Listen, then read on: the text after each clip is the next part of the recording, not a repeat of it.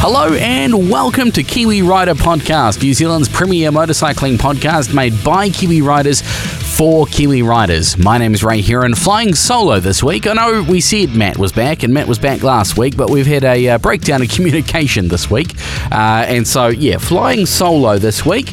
Got a bit of an update on the long-termer MT-07. We're going to bring you a story from Kiwi Rider from the September issue of last year with the stunning brand new Suzuki Katana. Looking forward to bringing you that story. But first, it is time to take a look at the news.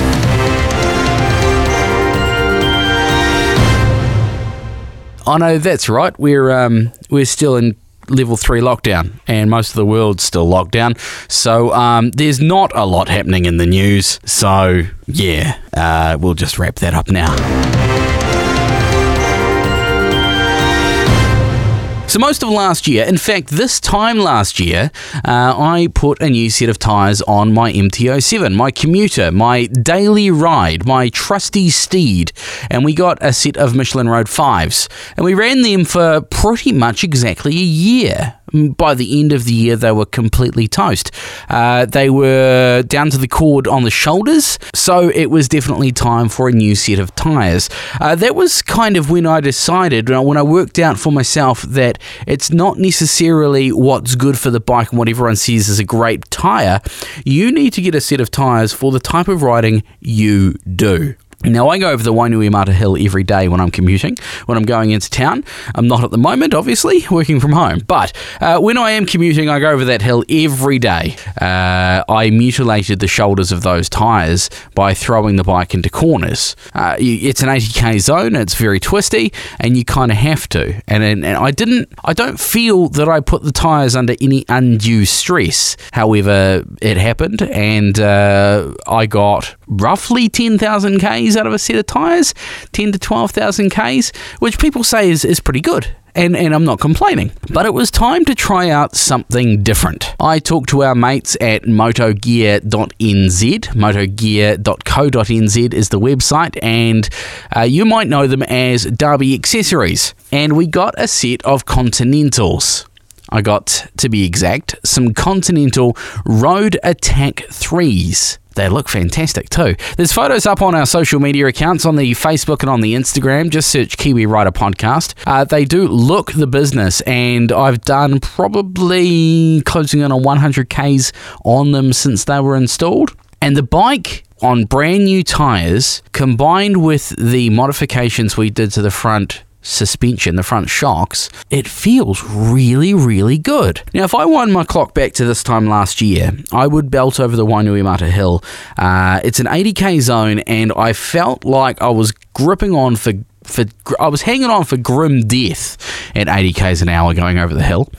Nowadays, 80 feels like nothing. I could do 80 easily. I could probably do 100. The bike wants me to go faster and further. The interesting thing, though, when you're used to a set of tyres and the Road 5s were quite worn, they were quite flat on the shoulders, you leaned it into a corner and you get to a point where you feel like the bike isn't going to lean any further. You kind of have to push it to go further. So you lean it into this corner and you get into a nice angle, a nice groove, and it just kind of holds itself there. And then when you're going into an opposite corner, you kind of push on maybe put some weight on the outside peg, whatever, and you transition into the opposite corner. On brand new tyres, though, that was on worn tyres. On brand new tyres, the bike just wants to keep leaning, and the bike will lean further than I need it to. And so on the Road Attack 3s, I could feel that the bike had this kind of freedom. It was a nice, gentle lean into the corner.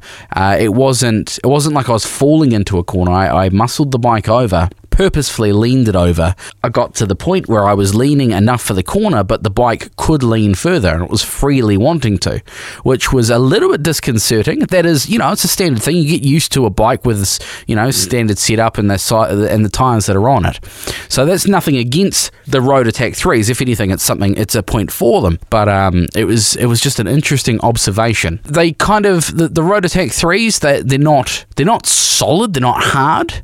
There's a nice bit of feedback, but it's not an enormous amount of feedback from the road. Running over cat's eyes, they kind of soak up a lot of the force. They kind of soak up a lot of the feeling from running over cat's eyes, and they're just a very gentle profile. They're not an angular profile. They're not like you're riding along straight and then you go into a corner and you kind of fall off the point of the tire into a corner. They're nothing like that. They're a nice rounded profile and they feel really good. Now, they're kind of the opposite to the Michelin Road 5s. Now, you remember me saying the Michelin Road 5s, the rubber was laid in and then the shoulders were kind of laid over top of the harder compound. So you had these softer shoulders of the tire with this harder carcass, harder middle and harder carcass, which kind of helped the structural rigidity of the tire. Now these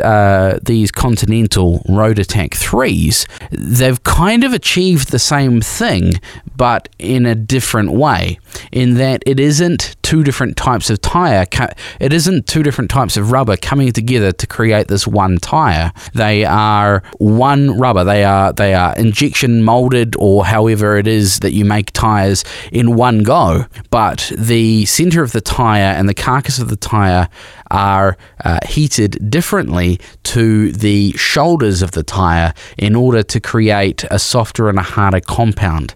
You'll get, one temperature throughout the middle of the tire and then a different temperature throughout the shoulders, so you get that softer grippiness on the shoulder on the outside, and yet that hard wearing up the middle.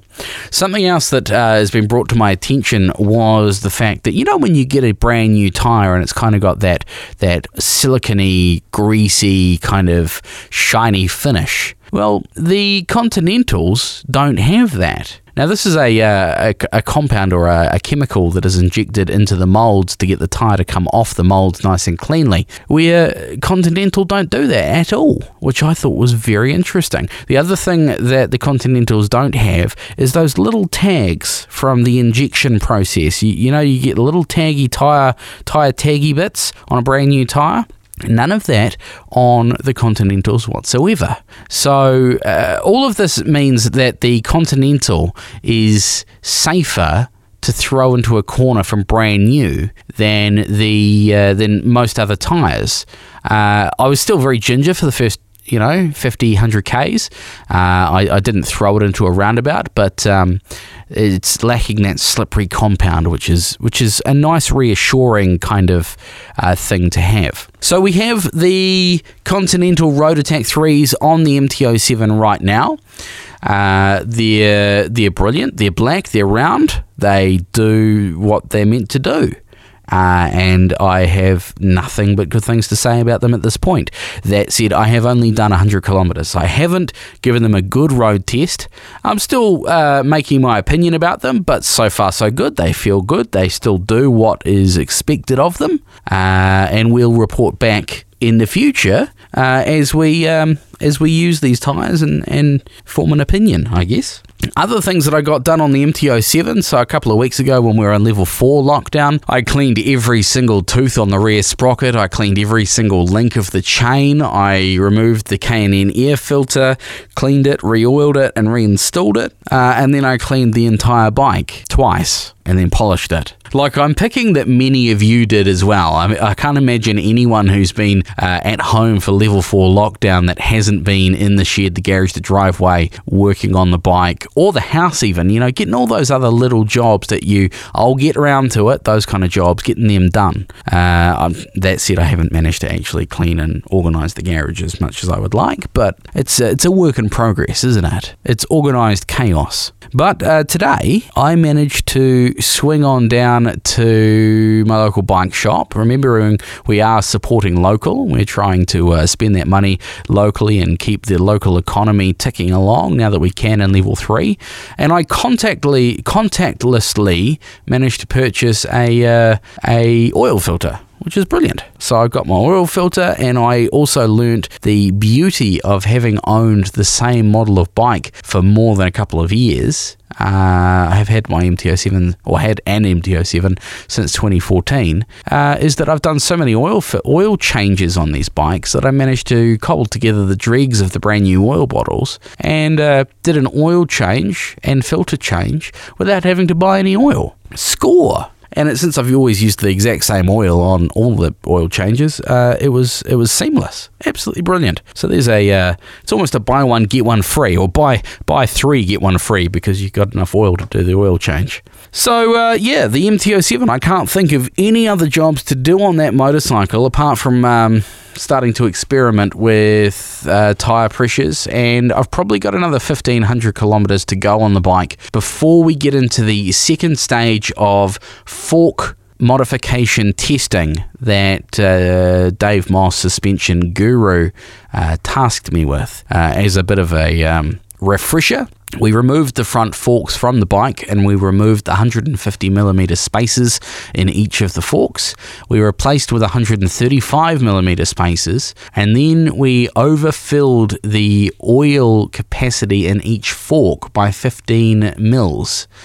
And then put it all back together. We also used a Bellray 15 weight fork oil, which is heavier than everything says, heavier than is probably recommended, but we're experimenting with the front forks. So by shortening the spacers, we managed to get a little bit of slack at the top end of the suspension travel, which, if you don't have slack, you're like the second kid on a trampoline. You're going to get bounced sky high, which also makes the back shock work for its money. Now, the back shock's not flash. I mean, we all know MT-07's suspension isn't flash. This is why they're a reasonably cheap and entry-level motorcycle. We did all that, and we stopped the front forks from bottoming out on anything other than what most people would call abuse.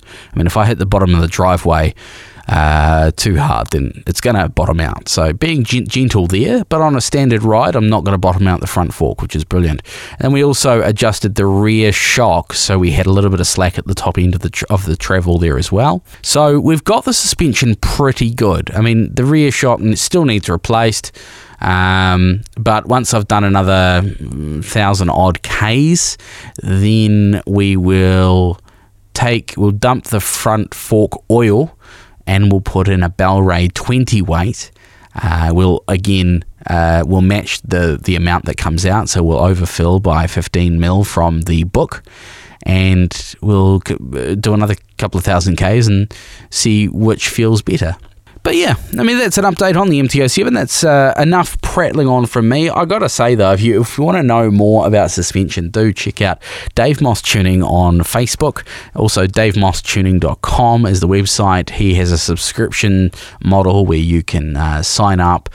You can get all of his content released direct to you, and you can also hit him up and get his opinion on your suspension from anywhere in the world you and he may be. He can do it remotely, and basically he can look at your back tyre, the tyre wear on your tyre, and go, I know what's wrong with your bike. He's an absolute legend. So do just Google Dave Moss Tuning. He's an absolute ripper and a bloody nice guy too. Right, that's enough prattling on from me. Shall we dive into the wonderful world of Suzuki's brand new Katana?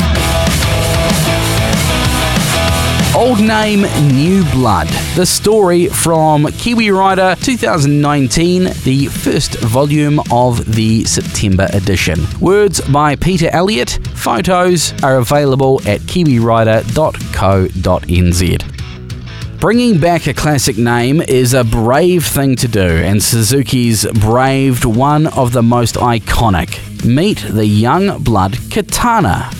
In every lifetime, there are legends and tide marks, names, actions, or music that define an era or time. When I grew up in Christchurch in the 70s, I watched the arrival of Japanese motorcycles. Until then, Triumph, Norton, BSA, and old Brit Iron like Matchless, AJS, and Ariel were the Canterbury bikers' standard fare.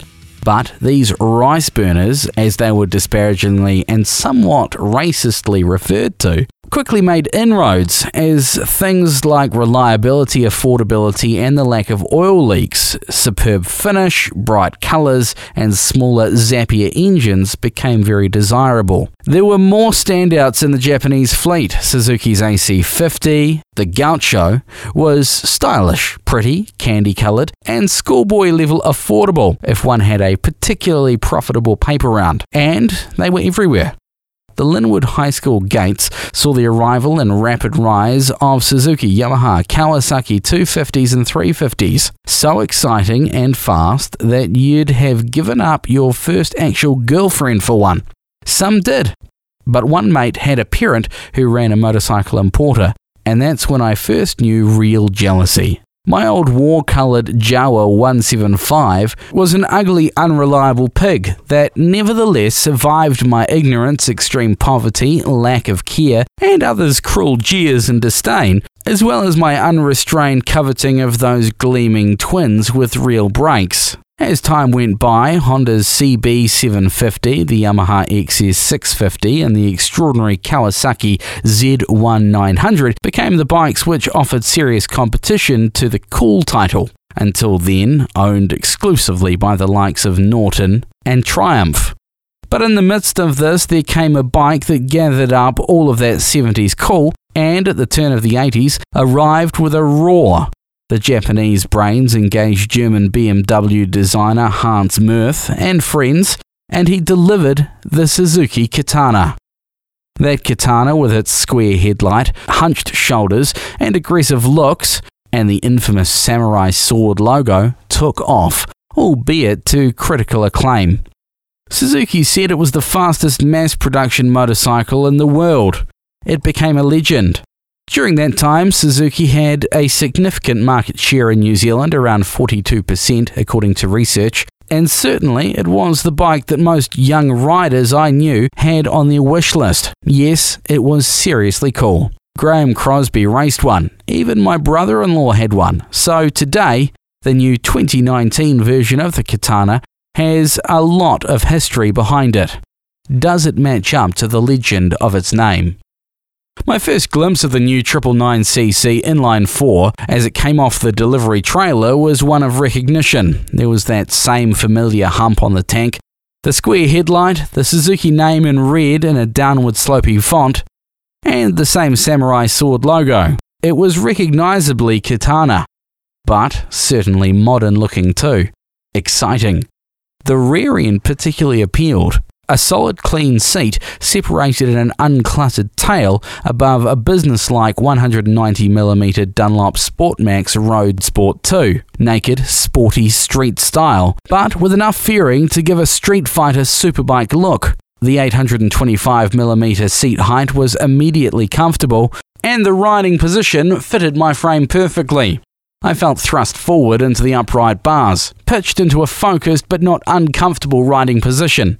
The only negative I could see was the bulky plastic number plate hanger, which personally I'd investigate changing. The engine fired up with a fast metabolic rate of the familiar free-revving 4 based on the reworked 2005 GSX-R 1000 engine. This one puts out 148 bhp and weighs around 215 kgs, so the power-to-weight ratio is very respectable. It's light enough that manoeuvring it around in car parks and alleyways gave no imbalance issues. Taking to the streets, it was easy and familiar immediately. It felt strong, and there's plenty in reserve, with enough torque for everyday commuting in a calm and orderly manner. Given a sterner hand, it responds very nicely indeed, and then the comparisons start. Recent bikes in this class that I'm able to compare with are the Triumph Speed Triple 1050, Aprilia RS V4, and Yamaha MT10, all with perhaps a fraction more fire and sting, not to say personality when given a whipping. It has been said that others have found the dual throttle system a little snatchy below 50 km an hour, but I didn't find that at all. Quite the reverse. I liked its response around town and found lane splitting and traffic trickling easy and smooth. However, once given a handful and moving rapidly, I found the throttle a little sharp over 5,000 revs. I thoroughly appreciated the grip of the Dunlop Sport Max Road Sport tyres. The 120/70/17 in front tracked well over corrugations and very uneven road strips. And I think the 43mm inverted shocks used a lot of their alleged travel, doing so without deviation. At the rear, the 190/50/17 tyre looks big, but again, it's totally confidence-inspiring in the corners. Under hard braking, the grip and hold of the bike was excellent. On several occasions, I set off for a short trip, but ended up heading off for a few more Ks, just to put a bit more time on the clock. It's a friendly, powerful motorcycle, but, and it's a little but, maybe for the rebirth of an icon, it's just a trifle too polite. Of course, it may be that given a dry day and a lot more attitude from the rider, I could have scared up some thrills, but generally it felt like it was getting good pass marks rather than upping the game itself. Is that enough? Maybe. I mean, hell, bikes are generally very good these days, so I may be nitpicking. But in riding, it was a solid 10. Yes, but it wasn't a Spinal Tap 11. The original Katana, I believe, was. To the front, the TFT screen dashboard is black and white and offers the usual readouts for speedo, tacho, odometer, trip meters, gear position indicator, fuel range, average fuel consumption, immediate fuel use, clock and traction control in 3 setting levels, plus off. In light of recent litre bikes delivery, a lack of a colour TFT was noticeable. Plus, the layout is a little cluttered and unclear to the eye when riding, so that could do with a second look in my opinion. A slipper clutch makes downshifting smooth and easy, and in wet conditions that I experienced every day while aboard, made cornering and changes deft and sweet. Top speed is said to be around 235 km an hour, and stopping is aided by twin 310mm discs with 4-piston radial monoblock calipers up front. The wheels are cast aluminium with 6 spokes. Cornering is a delightful experience, even considering the wetness and the usual debris of stormy weather on Auckland's winter roads. The stylish tank holds 12 litres of fuel, and that's enough to enjoy a couple of 100 kilometres before fueling stops. Well, the verdict. Talking of stylish, it's a word that comes to mind again and again when looking at the new Katana. It has presence, it has heft and weight. The designers have paid excellent tribute to the old, but without slavish addiction to retro. I really loved that I could so easily see the original like a ghost of Christmas past hovering nearby, and yet also enjoy the new and strikingly attractive appearance from all sorts of angles. Should you own it? If you're an aficionado of the old Katana, or maybe even owned one, then yes, in a heartbeat. You'll get all the modern riding aids, a better engine and delivery, vastly better brakes and weight, and it goes like a demon. All that, looks that are just pure fun, and under 19 grand retail, what's not to love? So there you go, Peter Elliot's thoughts on the 2019 Suzuki Katana. You can read that story, you can catch all the specs and all the photos in the September 2019 edition of Kiwi Rider magazine. Go to Google, search Kiwi Rider Joomag, JOOMAG, or go to kiwirider.co.nz and it's all up there. Well, that pretty much rounds off everything we've got to talk about in this episode. Thank you very much for listening. I hope level 3 hasn't got you too far down the dumps. I can't remember when we find out when we're going out of level 3 or into level 2, or if in fact we're going up to level 4 or whatever level we're on, but I hope that it's not going to be too long until you can get out on your bike enjoying some fresh air and carving up a canyon road, or maybe going adventure, or maybe getting the dirt bike on a trail or a motocross track, whatever it is that you do to relax and enjoy your motorcycle. So thank you very much for listening. Hit that like and subscribe button. Feel free to leave a comment on whatever player you're listening to us on now. You can get hold of us on the email. You can email podcast@kiwirider.co.nz. We're on Instagram and Facebook as well, at Kiwi Rider Podcast, and we'd absolutely love to hear from you. With to anything you've got to say. We've also got a brand new Kiwi Rider magazine coming out very, very shortly. So when you do get a chance, kiwirider.co.nz, you'll be prompted with a subscribe box, even if you've already subscribed. So if you've already subscribed, hit the X. If you haven't subscribed, do subscribe, because then it will get sent straight to your inbox. We're not going to drown you with other spam and crap. We're not going to send you emails. We're literally just going to send you 2 emails a month, and each one of those is going to be a magazine absolutely free for you to read direct to your inbox. So make sure you've subscribed to that. Subscribe to this podcast as well, and enjoy Kiwi Rider magazine when it does come out very, very soon. I've been Ray. This is Kiwi Rider Podcast. Thank you very much for listening. Once again, keep the rubber side down, throttle on, and we'll catch you in 7 days' time.